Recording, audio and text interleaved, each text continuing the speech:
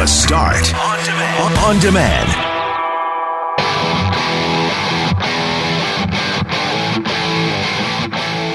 Mayor Brian Bowman joined us live on The Start this morning to answer questions about City Councillor Vivian Santos and whether or not she should be removed as acting deputy mayor. Most of our listeners, some came to the mayor's defense, but most of our listeners were none too pleased with his answers. Bob Irving, the voice of the Winnipeg Blue Bombers, joined us to talk about Winnipeg being chosen as the CFL hub city should a season get underway. And what were your favorite school supplies when you were a kid? I'm Brett McGarry, alongside Greg Mackling and a vacationing Loren McNabb. We are Mackling, McGarry, and McNabb. And this is the Wednesday, July 22nd podcast for The Start.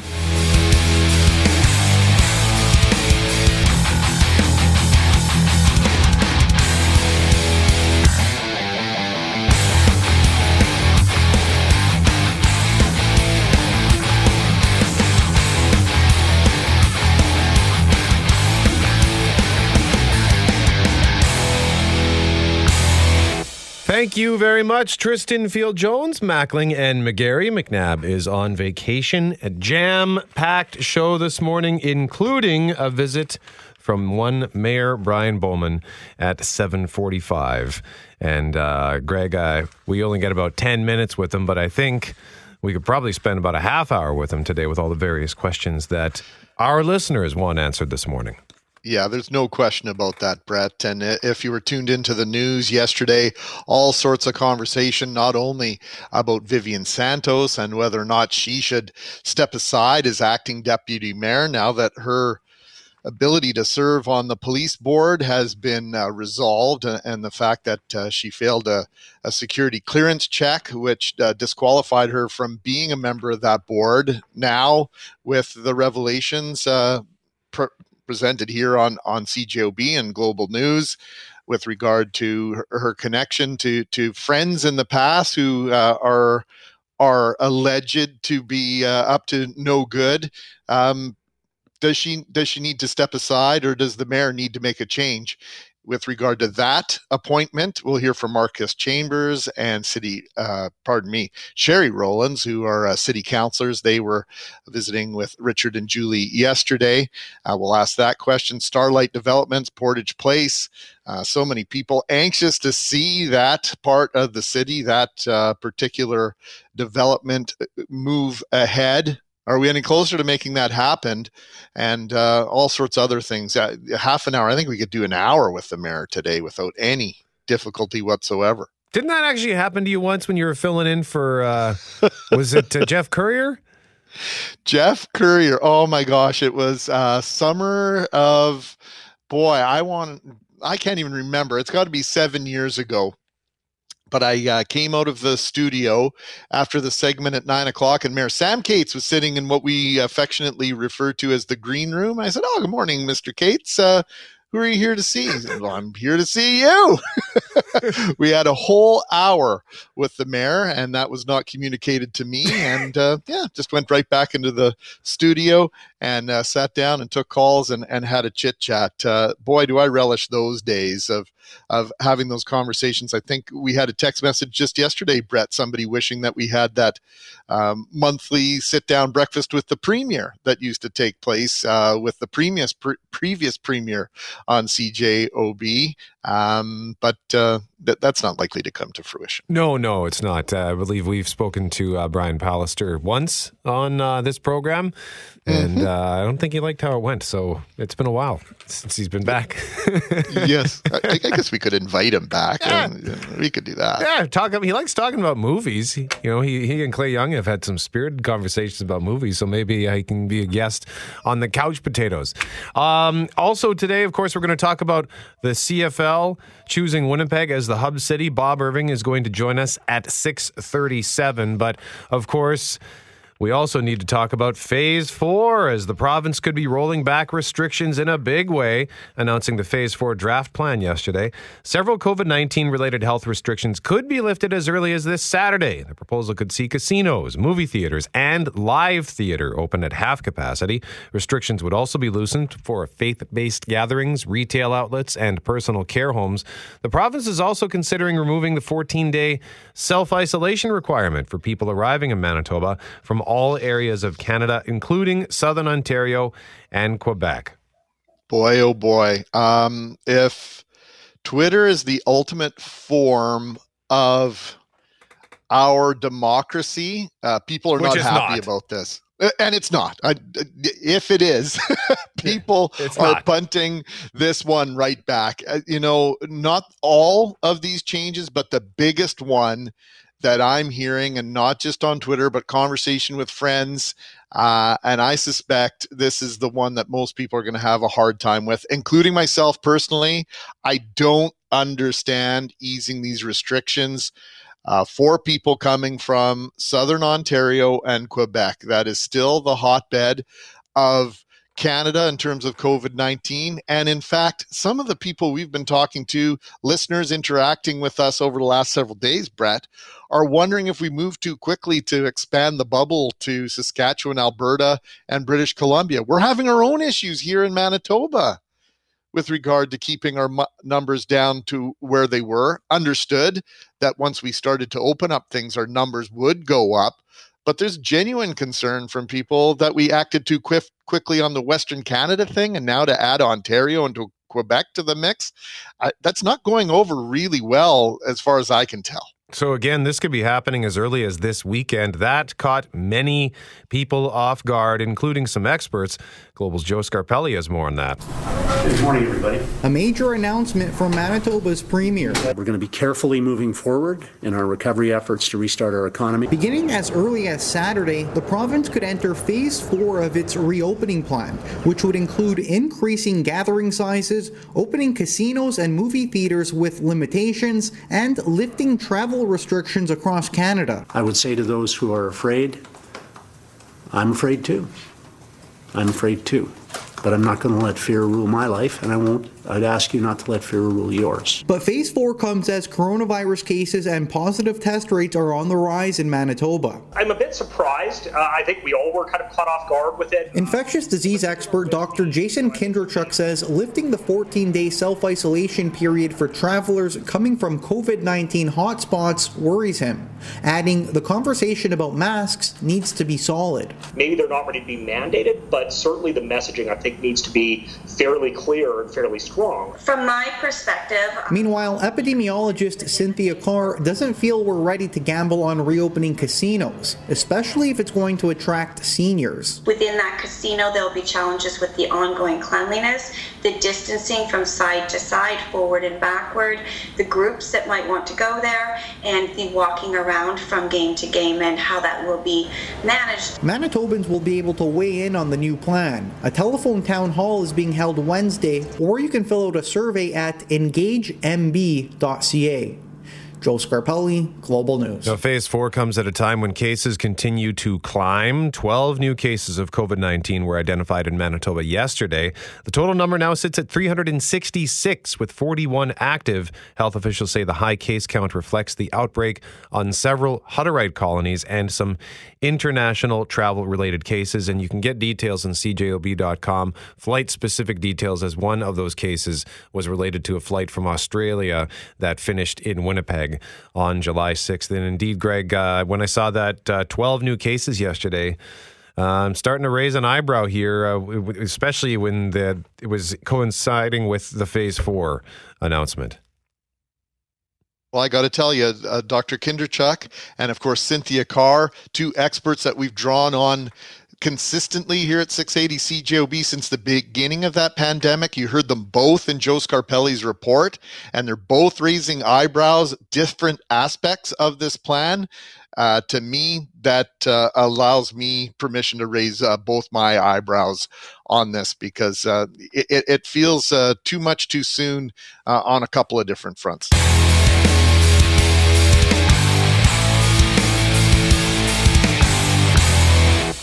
much, Tristan Field-Jones. Mackling and McGarry. McNabb is on vacation. One of the things we're going to be talking about throughout the day here on 680 CJOB, back to school planning during increasing COVID numbers. And on the fun side, because we like to take some stuff that we're talking about on a serious note, but also have some fun with it. So when it comes to thinking about back to school, I always hated going back to school, hated seeing the commercials on TV. They always started running them way too soon. Like, we just started summer vacation and you're already advertising back to school. I don't want to think about school for 2 months. Well, I will admit that getting my new batch of school supplies was always fun. So we want to ask you the question at 204-780-6868. What was your favorite school supply? And give us a story attached to it. And we're going to pick a winner for today's Santa Lucia pizza from our text at 204-780-6868. So we'll do that at 9:15. We'll crown our winner for that. So start sharing your stories and we'll have a conversation about it in our next segment. I actually still have some of my old school crap. From when? Like grade 4. I think I've got a box. Come on. Yeah, I'm a hoarder, man. I got to go through my stuff and purge. But we start this half hour with football, as Winnipeg has tentatively been chosen as the hub city for a possible 2020 season, pending final approval from health and safety officials in Manitoba. The CFL says the selection was made by a committee of CFL team presidents from teams not among those bidding to host the season. Winnipeg, Saskatchewan, and Calgary had all made a bid to be named the league's hub city amid the coronavirus pandemic. So a couple of questions. What still needs to happen for the CFL season to become a reality? Wade Miller, president and CEO of the Winnipeg Football Club, fills us in. Well, a lot of work. Obviously, we still need support from the federal government and work out an agreement with our players. And then the work really begins in our province and city to get ready to, have 9 CFL teams here doing their entire season in training camp. So a lot of work to get ready and work with the hotels and all the different venues that we'd use for practice in IG Field. We've been working really well with our players and very positive of where we're headed. But there's a lot of work to do. And everybody's committed to finding a way to get our players on the field this year. Is there a timeline on this? Well, players, federal government, we really need to figure that out, this week, actually. And there's a lot of work and timing that goes into, players isolating in their homes in the United States and different things that need to happen from a safety perspective that require us to get moving right away on it. Richard Cloutier sneaking into that clip there. An agreement with the players and support from the federal government. Some might say either of those tasks, if achieved separately, would be an achievement on their own. Can they get both done? Bob Irving is the voice of the Winnipeg Blue Bombers right here on CJOB. Good morning, Bob. Good morning, you guys. Well, so 2, some might say monumental tasks required in order to attempt a monumental task of its own, hosting an entire season, although substantially shortened, in our city.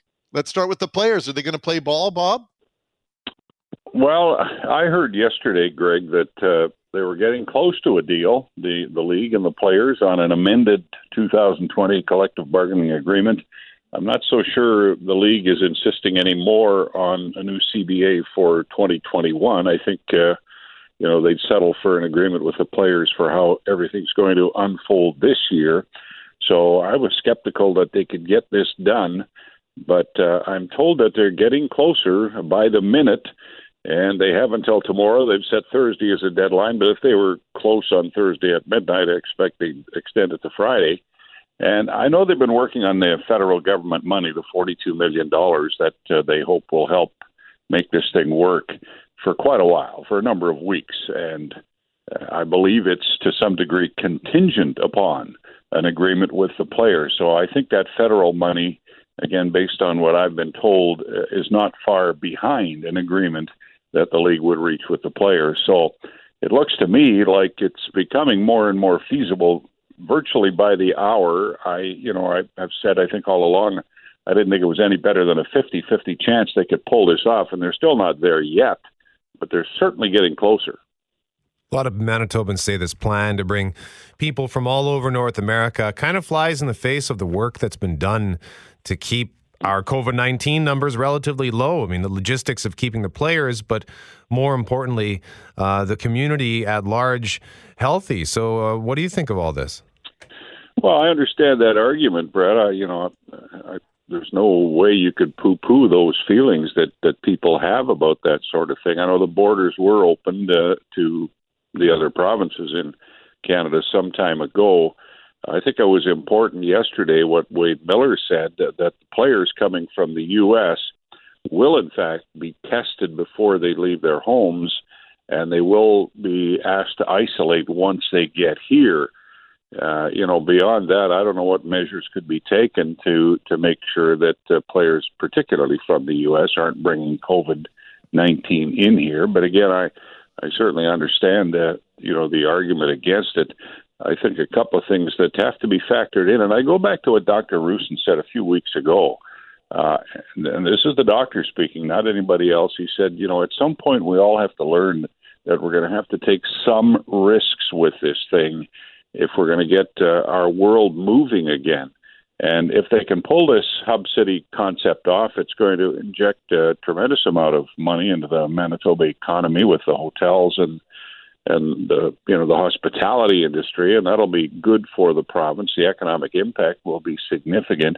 So I think there are some pluses, but I would never say to people that who are concerned about the health aspect of it that they shouldn't be concerned. Although, again, Dr. Rusin has to approve this, and we all know how cautiously he's moved along, and he's certainly not a reckless individual. I don't think anybody could accuse him of that. So I guess, Brett, if the health authorities say, it's safe to do it and the risks are very minimal based on the measures the league is going to take, I think you have to take them at their word to a degree. All right, well, let's move past that because we have lots of time to talk about it, and that discussion isn't going away, Bob. But what will the schedule look like? What will the season look like? How many games are we talking about? And as was discussed earlier in the iteration, the proposal by the CFL in a situation where a truncated season took place, the team with the best record in the Grey Cup would host the Grey Cup. Well, if this goes ahead, the Grey Cup most definitely will be in Winnipeg. When will that be? Well, it'll probably be December. Those details have not been worked out yet, Greg, in terms of when the season would start. We've heard all along that training camps would open, in the middle of August, maybe later in August, and then the games would begin at some point the second week of September, maybe even a little bit later than that. And then, they're going to play 6 games. I know that for sure. It'll be 6 games. How they determine who your 6 opponents are, because there's 9 teams in this league, so you won't play everybody. I'm not sure that they've nailed that down yet. If they have, they haven't said anything about it. And then they'll go into playoffs. 8 of the 9 teams, the top 8, will make the playoffs. Only the 9th place team will not make the playoffs. So they'll have a few more playoff games for players getting a chance to earn some playoff bonus money. And they'll probably play Thursday, Friday, Saturday, but television will dictate that. It'll be TSN that tells them when they're going to play because they have to fit it into their schedule. So that's the way I see it unfolding. Grey Cup game probably in December, and it's always in late November. So if you're a week into December, I guess the weather risk does heighten for sure, but it wouldn't be that much later than it normally is. Bob Irving joining us live on 680 CJOB to talk some football. Bob, always a pleasure. Thank you very much, sir. Okay, guys.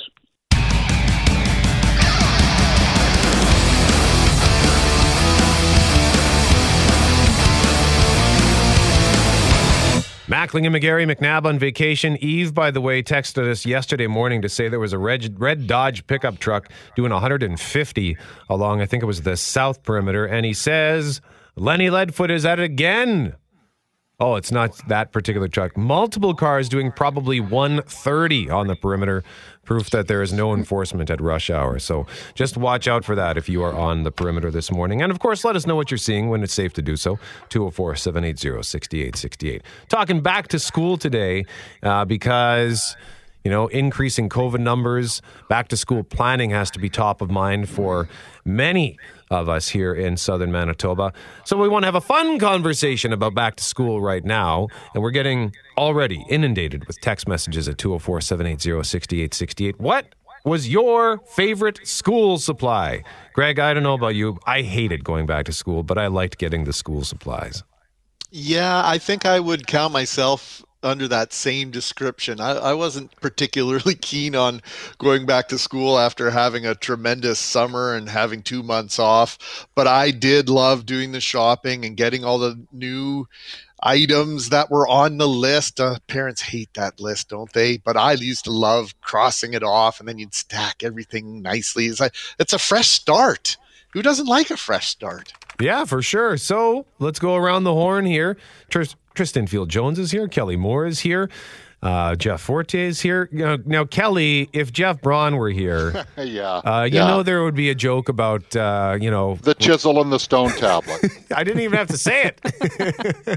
But I was actually going to go with that out of respect to Jeff, who's on vacation this week. Okay, well, seriously, what is your favorite, or what was your favorite? Well, I always liked the pencils, and I think they were the HB lead because they were the darker lead. But ever since I can remember, I have always had a fascination with pens. I absolutely love a good pen. So that was the thing that I always looked forward to the most, was getting a pencil that wrote in nice dark lead, and then a pen that just allowed free-flowing written copy. Yeah, and Rudy actually says, my favorite was a fancy pencil in funky colors with an eraser top, but the lead would break all the time as you would sharpen them. I've always wanted like a fancy pen, like an actual, like a fancy pen that you can refill, but I never get around to buying it. Jeff Forte, what about you? I'm going to have to say the zip-up binder. I think I got them first in grade 7. But they're just so cool because, like, you could zip them up, zip them closed. There's compartments. So I always found that really fascinating. Besides that, I'd like to say the eraser. Just an eraser. Just because I like to scribble with my pencil. Yeah. And then I'd, like, write my name with the eraser and the pencil. And oh, so you would scribble, but you would, like, fill out a chunk. Black out, like, a good chunk of the paper, and I'd write my name with the eraser. Oh, interesting. So you, like, reverse engineered writing. Yeah. Look at that. TFJ, Tristan Field-Jones. It's funny, Brett, when you sent the email earlier today and it says, going back to school always sucked, but it was always fun getting a new batch of school supplies. Brett, my first reaction was, wow, you are a colossal nerd. Yes. Yeah. I will say this, as someone who was a nerd in school myself, I hated going back to school for shopping for supplies. I didn't really have my favorite supplies. It was just another reminder that summer was ending and that my 2-month-long vacation was almost over. So I'll be honest, I really didn't care about getting any school supplies even into high school. So you never enjoyed a single one of your school supplies? No, not really. Although granted, I must admit that gel pens, Forte, you'd probably remember this, the gel pen craze. Those were kind of cool, but now that I look back at them, it was really dumb. So no, I don't enjoy anything. They had a weird... That's the line right there. I don't enjoy anything. Mm-hmm. Those pens always had a weird smell to them. What are you doing smelling your pens? If you lick them, maybe, Jeffrey. You're not supposed to. Gosh. No, I just remember they had a weird smell. What? What are you talking about? They smelled weird. What was yours, Greg? I don't know if I can put this conversation back on the rails, but I'm going to try. I'm with Denny, who texted us very simply, Laurentian pencil crayons or colored pencils.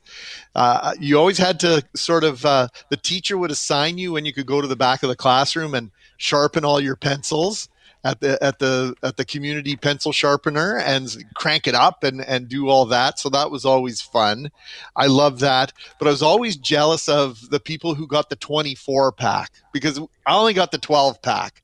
But if you had the 24 pack, you had all the different colors, the tan and the different hues of red and the different oranges and that sort of thing. So the Laurentian colored pencils were awesome.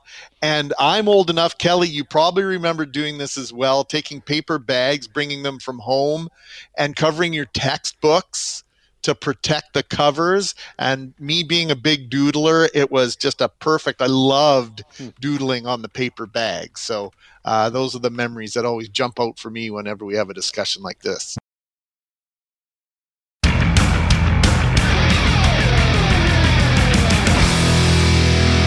Mackling and McGarry. McNabb is on vacation. Greg, we've been speaking at length recently about, I mentioned that I take the South Perimeter all the time from Kenaston up to 330. That's the turnoff for LaSalle because that's where I go to play golf. And the speed limit is 80. But so many people blow past me as though I'm standing still. And Eve has been reporting that he's seeing drivers the last couple of days on the perimeter doing upwards of 150. Well, we got a text here from DJ that reads as follows. As the parent of Ethan Boyer, who was killed at the perimeter and Brady Road October 25th due to inattentive driving and lack of respect to others on the road, hearing all these speeders on the perimeter makes me sad and mad. I realize the area may not be exactly the same, but it doesn't matter. The complete recklessness and disregard for human life makes me sick. These idiots think it won't happen to them and just don't care about anyone else. Mark me as disappointed today, to say the least. I miss my boy Ethan every day. That's from Ethan's dad, Dana. So Dana, thank you so much for reaching out to us. And slow down. What else can I say? Slow down. The speed limit's been lowered in that stretch, in large part due to what happened to Ethan. And people are ignoring. They are ignoring that 80 kilometer an hour zone.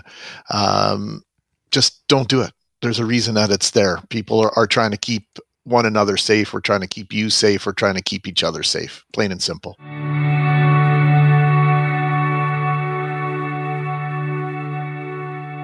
I don't know if he's at the office or from his home in Charleswood. Or you at home or at the office, Mayor Bowman? Oh, wow. Early riser. Early. Gotta love lot it. To do. Yeah, well, you've got lots on your plate, and so we spent 5 or 6 minutes setting this up. So let's, in the immortal words of Peter Warren, let's get right down to business. Sure. So here's the question, and we promised. Now that she's failed her security background check, making her ineligible for the police board, should you remove City Councillor Vivian Santos as acting deputy mayor? Look, I mean, right now we're dealing with the police board, and I'll speak to your question as well.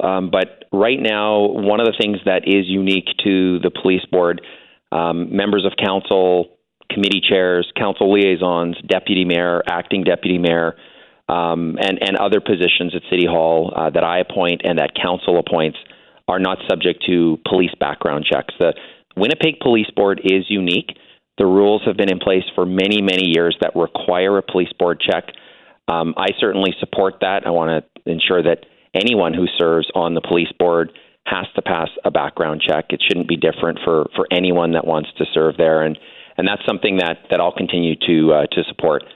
What was your reaction when you first learned about a possible connection between Councillor Santos and her husband and a drug investigation? Well, look, I mean, I in my role as mayor, I try to base my decisions and my actions based on what I know and facts that I can confirm. And this isn't to criticize the role of the media or Chorus, of course, but what I know of the councillors, she cares passionately about her family and about her community. And I also know that she hasn't been able to pass that security check, and so that's something I've certainly said privately as well as publicly that another option could be consenting to having the RCMP conduct a search, given that she's raised concerns about the police service, and that option remains available to her. But she and I would say this for anybody that wants to serve on the police board, she received unanimous consent from the councillors that voted to appoint her to the police board, but you got to pass a police board check. Yeah, there's a whole other level of scrutiny here, and you've acknowledged that is something that needs to be in place. You said you'd answer the question about keeping her in place as acting deputy mayor. Is that also not a position that requires some sort of higher achievement? That's a reward there for somebody. Does that does that not need to be reviewed in your mind, Mayor Bowman?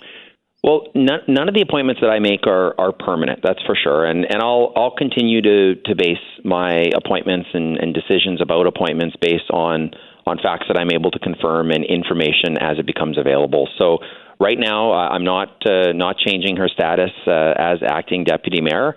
It's not one of those positions like the council liaison positions, like committee chairs or members that requires that police background check. But like I said, these appointments, they do come and go from time to time, and I'll make decisions in due course if necessary. When did you find out about this possible connection? Well, I've seen some of the media reports, and that's all I can say. Councillor Santos did reach out to me and other members of council to let us know that she had failed a security check, something that is a requirement, and appreciated her reaching out to me and all members of council. And and like I said, I'm sure, I have no doubt that listeners and CJOB will have strong opinions about this matter. I'm trying to be as responsible as I can in the role that I'm in to base my decisions on what I can confirm and what I know to be true. And as that changes, I'll base my decisions accordingly. Are you disappointed in this outcome, Mayor Bowman? You've known Vivian Santos not only as a city councillor, but she worked for you in the past. This is someone you've known for a long time. Well, like I said, I mean, I'm going to base my decisions and my comments based on what I can confirm. I mean, right now what we're talking about is media reports and unnamed sources. So I'm going to choose my words carefully, be out of deference to what I can confirm. You haven't spoken to Councillor Santos then, Mayor Bowman? Have you had a conversation with her about this? Yes, absolutely. And she's been in dialogue with other members of council as well, and I'll be having additional dialogue with her in the coming days and weeks as well. The one thing that I've encouraged her to consider is really having an alternate police service. I mean, she's raised concerns about having the service that is under the authority of the police board conduct the searches. I understand those concerns. I think one way to mitigate those concerns is to consider having an alternate police service like the RCMP conduct the search. But going back to her appointment on the police services board, and I would say this again, doesn't matter who the individual is, they got to pass a police board check or police background check. I mean, that is something I think Winnipeggers should expect given the sensitivity of the information that is provided in the course of that board's work, and that's paramount to me. Does being acquaintances with a person who's been charged with drug trafficking raise any red flags for being on council in general? I mean, Marcus Chambers thinks so based on that first vehicle being seized. Well, like I said, I'm going to base my comments on information that I can confirm, not just based on media reports. And so as I can confirm more facts, and I'll have absolutely more to say, guys. But in general, though, if in the event that there was a situation, would that not raise a red flag for you? Well, like I said, I mean, if you're asking a hypothetical question, I'll answer that when the facts are there, and I'm not going to weigh in on what ifs right now. And so I appreciate you asking the question. Take no offense to it, guys, but I'm obviously trying to base my comments on what we know, and what we know is she failed a background check. I'm saying you got to pass one if you want to serve on the police board, as far as I'm concerned, and those are the rules that have been in place for some time. And like I said, I'll continue to have dialogue with Councillor Santos, and I'll let her speak for herself. Okay, well, she's chosen not to do that at this point, so we'll continue to ask questions and the reaction, because there've been a lot of city councillors who stood up for Councillor Santos, and we've asked them if this revelation, this potential conversation, is changing their mind, and people are dancing around the subject, and it's a little frustrating. I hear you. Trust me, I do. I mean, look, it's an approach that I've taken in the past when questions or concerns have been raised about other members of council, some of whom have not been fans of mine. And I've tried to take a responsible approach to base my decisions on appointments, as well as just general support or comments about members of council based on what we know. I mean, we had we had a councillor that was charged last term. And, I was measured. I tried to be measured in my comments at the time. Those charges were ultimately stayed. And, we have other situations where questions are raised about councillors. But again, I'll base my comments and I'll base my actions on facts as I can confirm them. And I'll have more to say in due course. And I don't take any offense whatsoever to you asking the questions. I know you guys are doing your job. Very good. And we've got a couple of minutes here, so we do need to switch gears to Starlight and the redevelopment of Portage Place as all levels of government continue to debate handing out more cash. The plan, as it was introduced and passed by EPC last week, at $5 million in support. Are you going to offer more support to Starlight, or do you expect a motion to come forward from another councillor to offer Starlight more? I do. So maybe I'll just let listeners know. The purchase of Portage Place by Starlight was for about $69 million. We later learned there's obviously a request for $60 million from all combined support from all three levels of government, $20 million each. The province has stepped up with more than what was initially requested by the developer with $28.7 million. It's an important project. I know the developer applauded that level of support. Councillor Gilroy is the local councillor. She's also the chair of our Property and Development Committee. I've been working with her, and other members of council have been in dialogue with her. You can expect an amendment to come forward at council tomorrow, upping our support to $11.3 million so that the combined provincial and city support meets the $40 million that's been requested by the developer. And so, provided that's passed by council, obviously, all eyes will shift to the federal government to see if they will meet the $20 million request from the developer. It's an important, and I think it's a potentially transformative development for our downtown. And you can absolutely expect to see dialogue on the floor of council tomorrow for the additional support of $11.3 million. Well, that's obviously good news. Lots of people comparing this development to True North Square and the amount of money that the city has pledged to make True North Square a reality, and what you've pledged even with this new amount that you're just sharing with us now, Mayor Bowman, pales in comparison. Well, look, what we do is you look at each development and the request. You also have to look at what the community benefit is. And so we had a return on investment analysis conducted. It's been made public, and that assessment showed that the return on investment to municipal coffers for this investment was under $5 million. And so, obviously, if we're going to step up our support, we're going to look to see what can the community get. There will be an additional ask as part of this additional support for housing. And those details, Councillor Gilroy can speak to today and tomorrow, of course.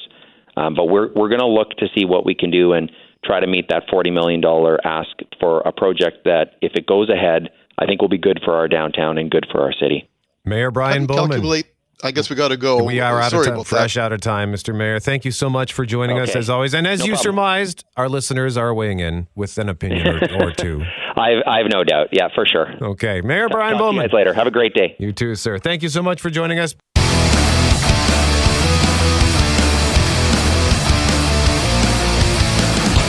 Mackling and McGarry. McNabb is on vacation. If you missed our conversation with Mayor Brian Bowman that started at 7:46, go to cjob.com, find it in the audio vault.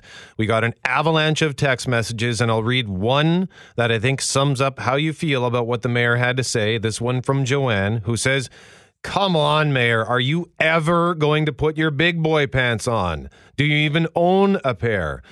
Thank you for your feedback, and we also thank the mayor for joining us to answer our questions. And I would suggest, as far as his pants go, he has a pretty snappy wardrobe, so I'll give him that. And again, you can go to cjob.com, find it in the audio vault, or subscribe to the podcast for the start, and it will certainly be in there.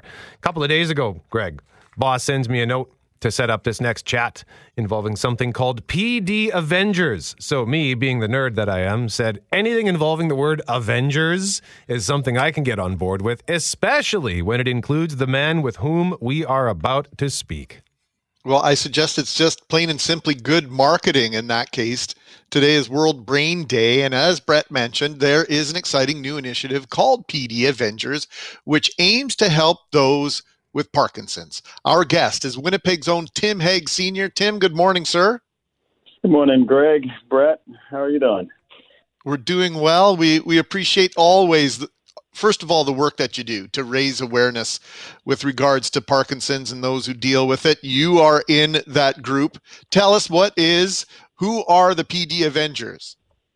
Well, first of all, thank you for those kind words. I deeply appreciate that. And the PD Avengers, we are a global alliance of advocates who are pledged to take action in ending PD.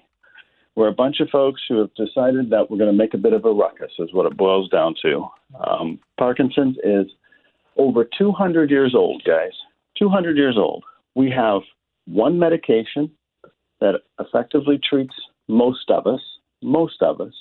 It's not available to all of us. There are places in the world where people can't get this one medication. And yet today we sit with COVID and we hear about a vaccine being available in 18 months. That just kind of turns us inside out. That for 200 years we could come down to one medication, and in 18 months the world can get around and say we're going to do a vaccine for COVID. So we're feeling a little hard done by, and we're gonna step up.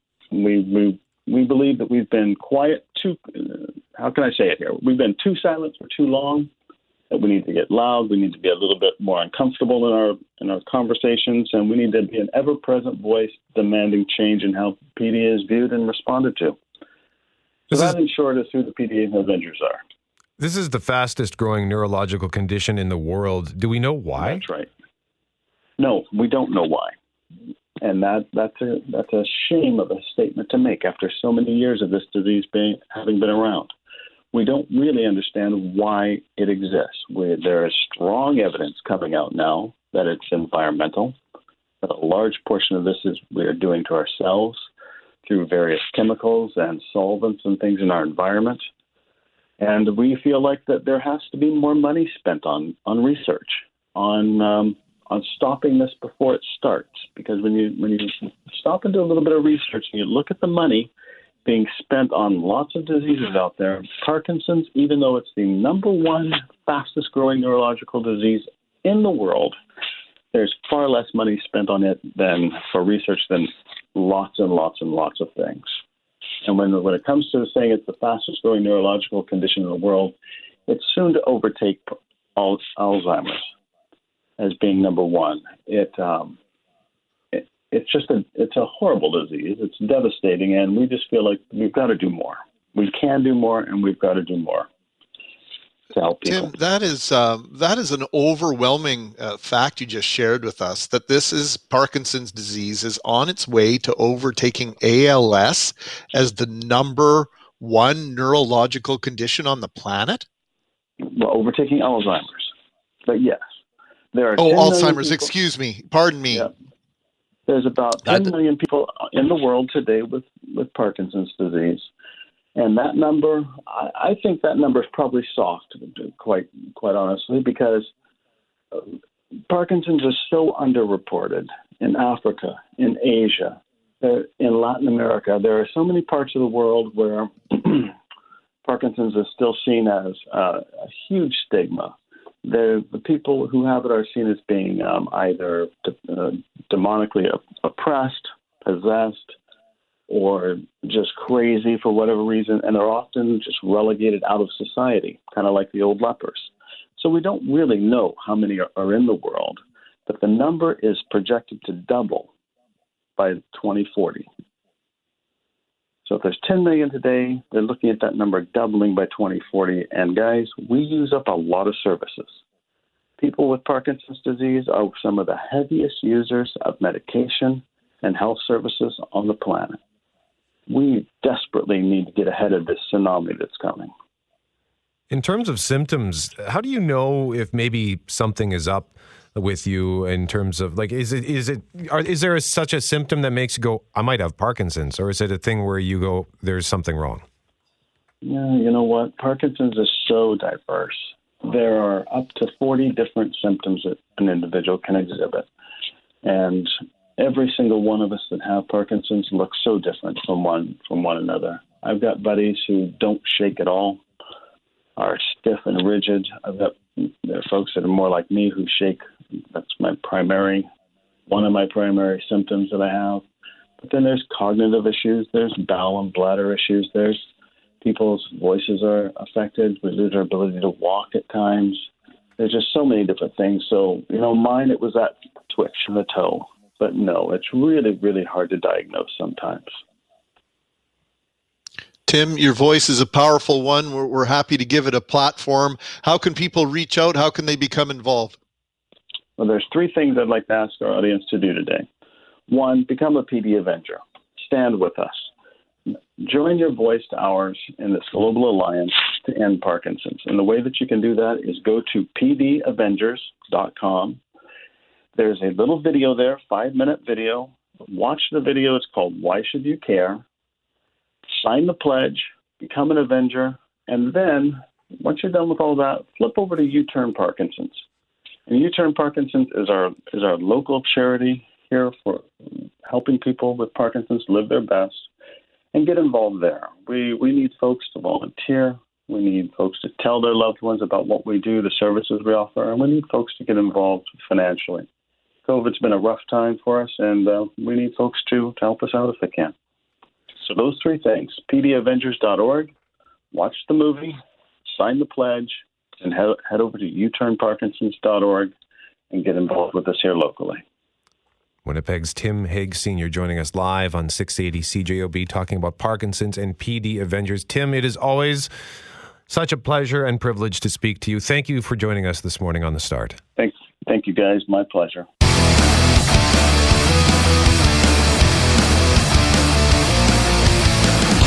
Mackling and McGarry, McNabb is on vacation. One of the things we've been talking about today is school supplies. And you might be wondering, why are you talking about school supplies? Well, today, throughout the day on CJOB, we're going to be discussing back-to-school planning during increasing COVID numbers. And what are the conversations you're having heading back to school 6 weeks out? But for fun this morning, we thought we'd ask, what are your favorite school supplies? And we're going to give away a Santa Lucia pizza to one of our listeners, one of the many, many listeners who texted us. We thank you so much for all of these texts, like this one. Not the winner, but this is a good one. The old Bic pens. The long ones where you could pull out the ink center. Perfect for spitballs. Absolutely true. Kevin made a great point here, Greg, that I'm kind of with him here. He says, I loved buying school supplies. In fact, I still love it. I have an embarrassing amount of scribblers, packs of paper, pens, pencils, and such in my office now, especially when places like Staples have things on sale for super cheap. The weakest is the box of crayons. I still buy them because the smell takes me back to my elementary school days. I've got 6 boxes in my office as of right now, and I got to give them away. So I don't have quite that many things, but whenever I go to Staples, I'll go in for like one thing. I need a new pen, or I need some sort of a folder. But I always want to buy like everything. I was like, I need 19 pens. Yeah, no problem. No, at one point I did have 19 pens sitting on my desk, and I thought, what am I going to do with all these? But I think I lost them in one of my moves. So I went looking for a pen. Like, where'd all my pens go? Well, think about how many of us have a cup full of pens that don't work. We're super reluctant to throw out pens. They're some form of currency or something.